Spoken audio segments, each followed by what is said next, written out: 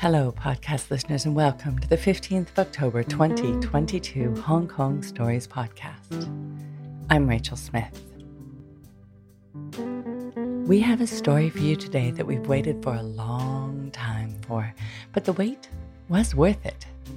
Hong Kongers know what's been happening here in past years, but for those listening from overseas, our performance venues were shut down from January 2022 until June, when we finally got Hinu up on stage to tell her story she'd been holding on to for almost 6 months. The wait was worth it, though, and we're really happy to be able to share her story with you here now. After Hina's story, we'll hear a story from Rachel, a student from a workshop taught at Harrow International School in Hong Kong. Before we get to the stories, though, a huge and hearty thanks goes out to our loyal Hong Kong listeners. We hear you, Hong Kong, and we are listening. Thanks go out too to our overseas listeners, particularly today to listeners in Sydney, Australia, Boardman, Oregon in the USA, and Karachi in Pakistan. Thanks for letting our stories into your ears. We're very pleased to say that workshops are filling up again, and we have another show being prepared for November 23rd, 2022. Our lovely Madeline will be hosting, and the theme for the show is Say What? There are a couple of pitch workshops up on the meetup now, and if you want to seize the day and try your hand at telling a story on stage. Find links to the meetup, information about the process, and all sorts of other tidbits on the website www.hongkongstories.com. Hong Kong Stories. It's better than drama. It's better than comedy. It's real life. And now from our June show, which was originally our January show, which had the theme Reveal, here is Hinu.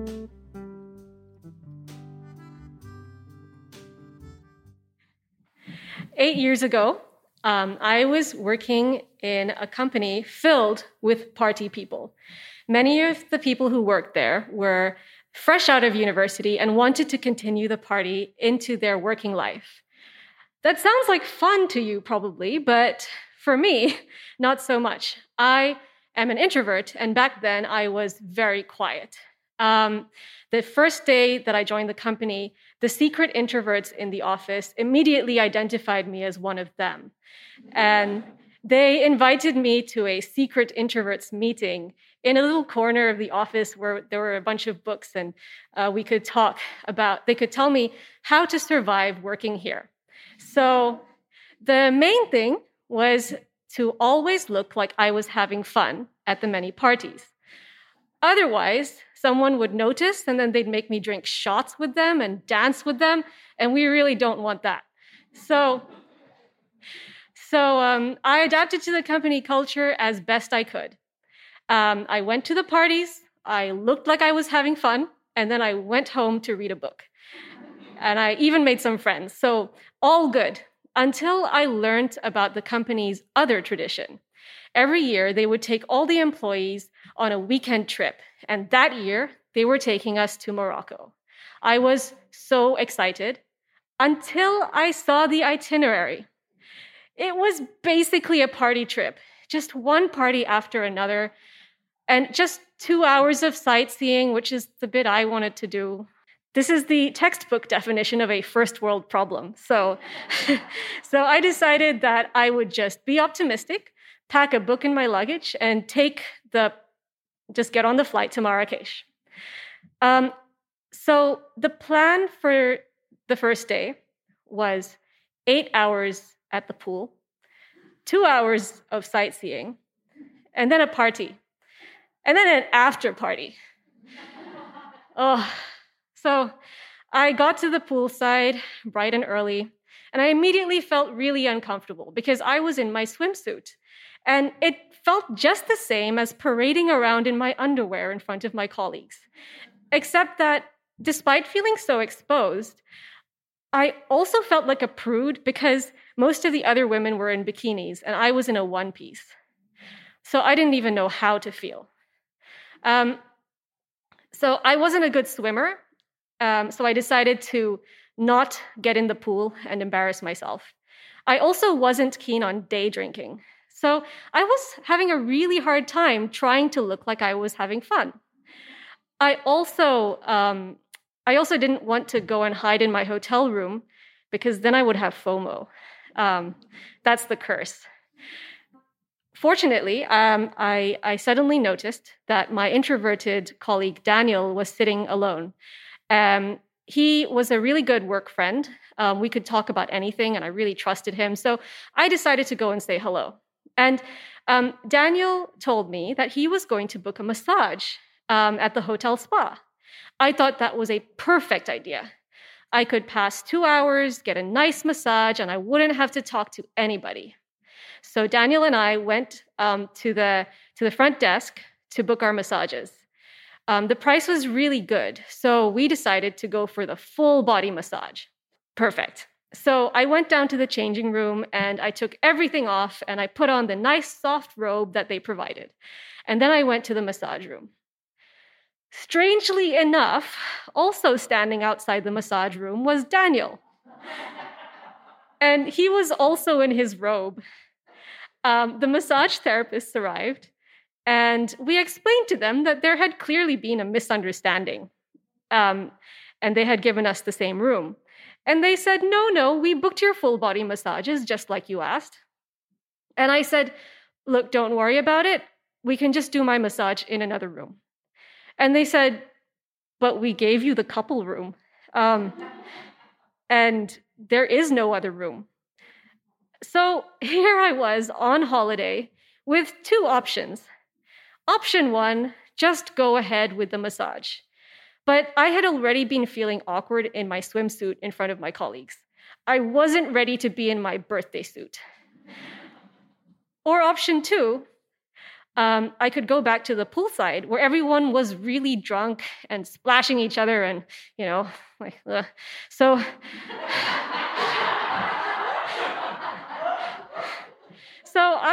I really didn't know what to do, and I looked at Daniel. I was kind of panicking now, and I looked at Daniel hoping that he might have some ideas. But he didn't think this was such a big problem. He just wanted to go in and get his massage. And in that moment, I realized that because of our different cultural backgrounds, Daniel and I might be looking at nudity a little bit differently. Daniel is from Germany, a more liberal culture. Whereas I am an Indian woman from Hong Kong, not one, but two conservative societies in one confused human being. So, meanwhile, the massage therapists were just standing there staring at me with absolutely no interest in my dilemma.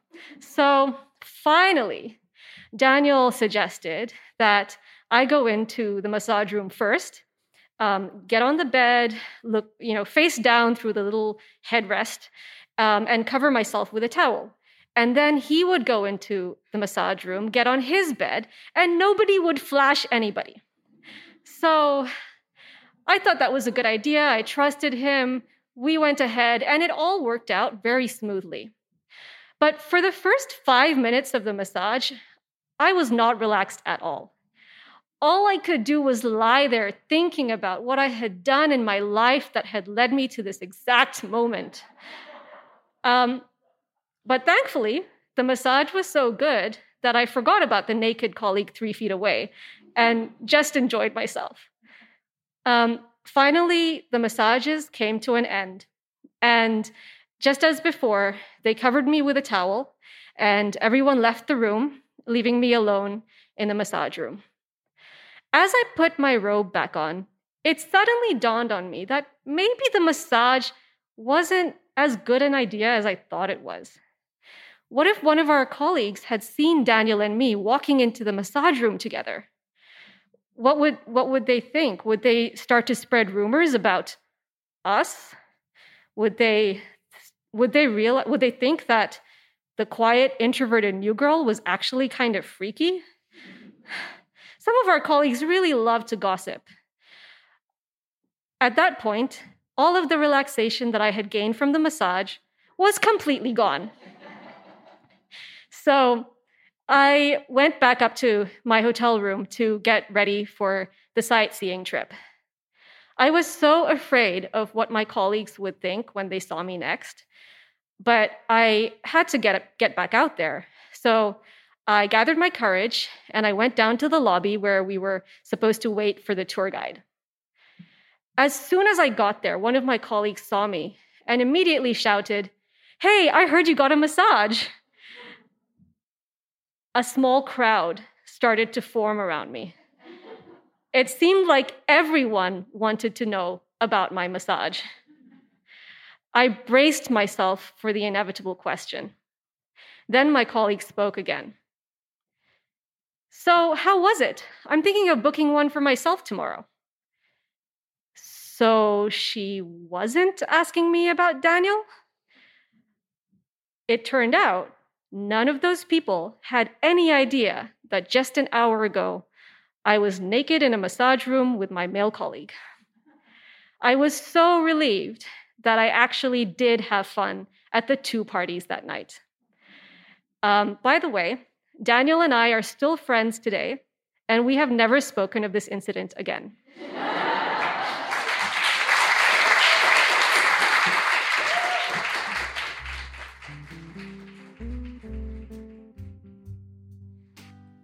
I love the idea of the secret introverts giving instructions on how to survive around their more extroverted colleagues. I hope everyone has that kind of support network. Our next story is from a workshop at Harrow International School in Hong Kong. Again, this was performed during a 2022 performing venue ban, so the students of this project performed over Zoom. Rachel did a lovely job, as did all the students. So here is Rachel. The best thing about going back to my dad's hometown is the food. Chewy noodles soaked in delicious beef stock, free-range chicken with stir-fried fresh vegetables, and soy sauce steamed fish. It's basically the only thing I look forward to. 4 years ago, we went back to see extended family, and they decided to take us on a 5-hour road trip to a hot spring hotel in the mountains. So there we were, in the middle of nowhere, surrounded by lush fields of beautifully monochromatic rapeseed flowers.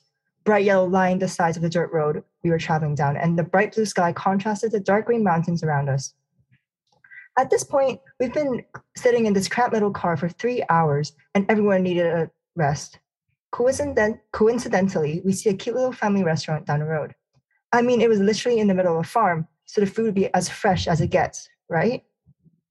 Unable to ignore the growing rumbles within our car, my dad pulled over. My younger sister and I eagerly raced to a table outside the restaurant and sat down. Slowly, the rest of our family joined us. A middle-aged woman, whom I assume was the restaurant's owner, walked over with a menu and a notepad, ready to take 2 tables worth of orders. She went around whilst my dad and uncle argued over which dish we wanted. But we finally settled on a few stir-fried vegetables, bamboo shoot fried egg, many bowls of rice, and of course, chicken. The waiter walked away, and I resumed to playing Piano Tiles, which is a mobile rhythm game that I'm sure many people have downloaded at some point. Whilst I was playing the game, waiting for the food to arrive, my sister looked over my shoulder and cheered me on as I tapped away at the tiles.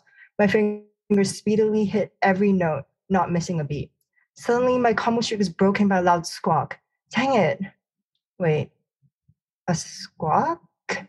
I slowly turned my head to see the owner with the chicken in one hand and a cleaver in the other. The chicken's call for help successfully attracted our whole family's attention as we watched in silence as the lady swiftly sliced the chicken's neck. Blood pooled on the ground as the chicken struggled for its life. I could almost see fear in its eyes as if it was begging us to help it. Naturally, my sister burst into tears and sobbed while the rest of my family laughed at this absurd situation. My dad's family grew up in a rural setting, so they weren't unfamiliar with killing chicken for food themselves. However, they had never seen this happen in front of them in a restaurant before.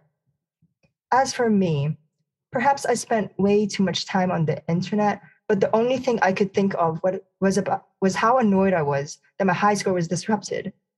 Obviously, instead of calming my sister down, I turned back around and started playing Piano Tiles again. It was like a symphony of my sisters crying, a chicken squawking, and a really bad instrumental rendition of Ed Sheeran's Shape of You. I just couldn't concentrate, and I kept misclicking. Frustrated, I turned back around to witness the lady dipping the chicken in boiling hot water and plucking the feathers off of its now lifeless body. My dad escorted my sister back into the car while my aunts and uncles continued chatting as if my sister wasn't just emotionally scarred. Looking back, the weirdest part of the situation was not the chicken being slaughtered in front of us, or the fact that most of my family were unfazed, but it was the fact that I lacked any reaction to the situation. By no means was I a brave child because I was practically afraid of everything, and I also loved animals. So I swear, it was very out of character for me. My sister, on the other hand, swore to be vegan, but gave up after a few weeks of not eating meat. And I'm sure you're all dying to know. The chicken wasn't even that good. Thank you.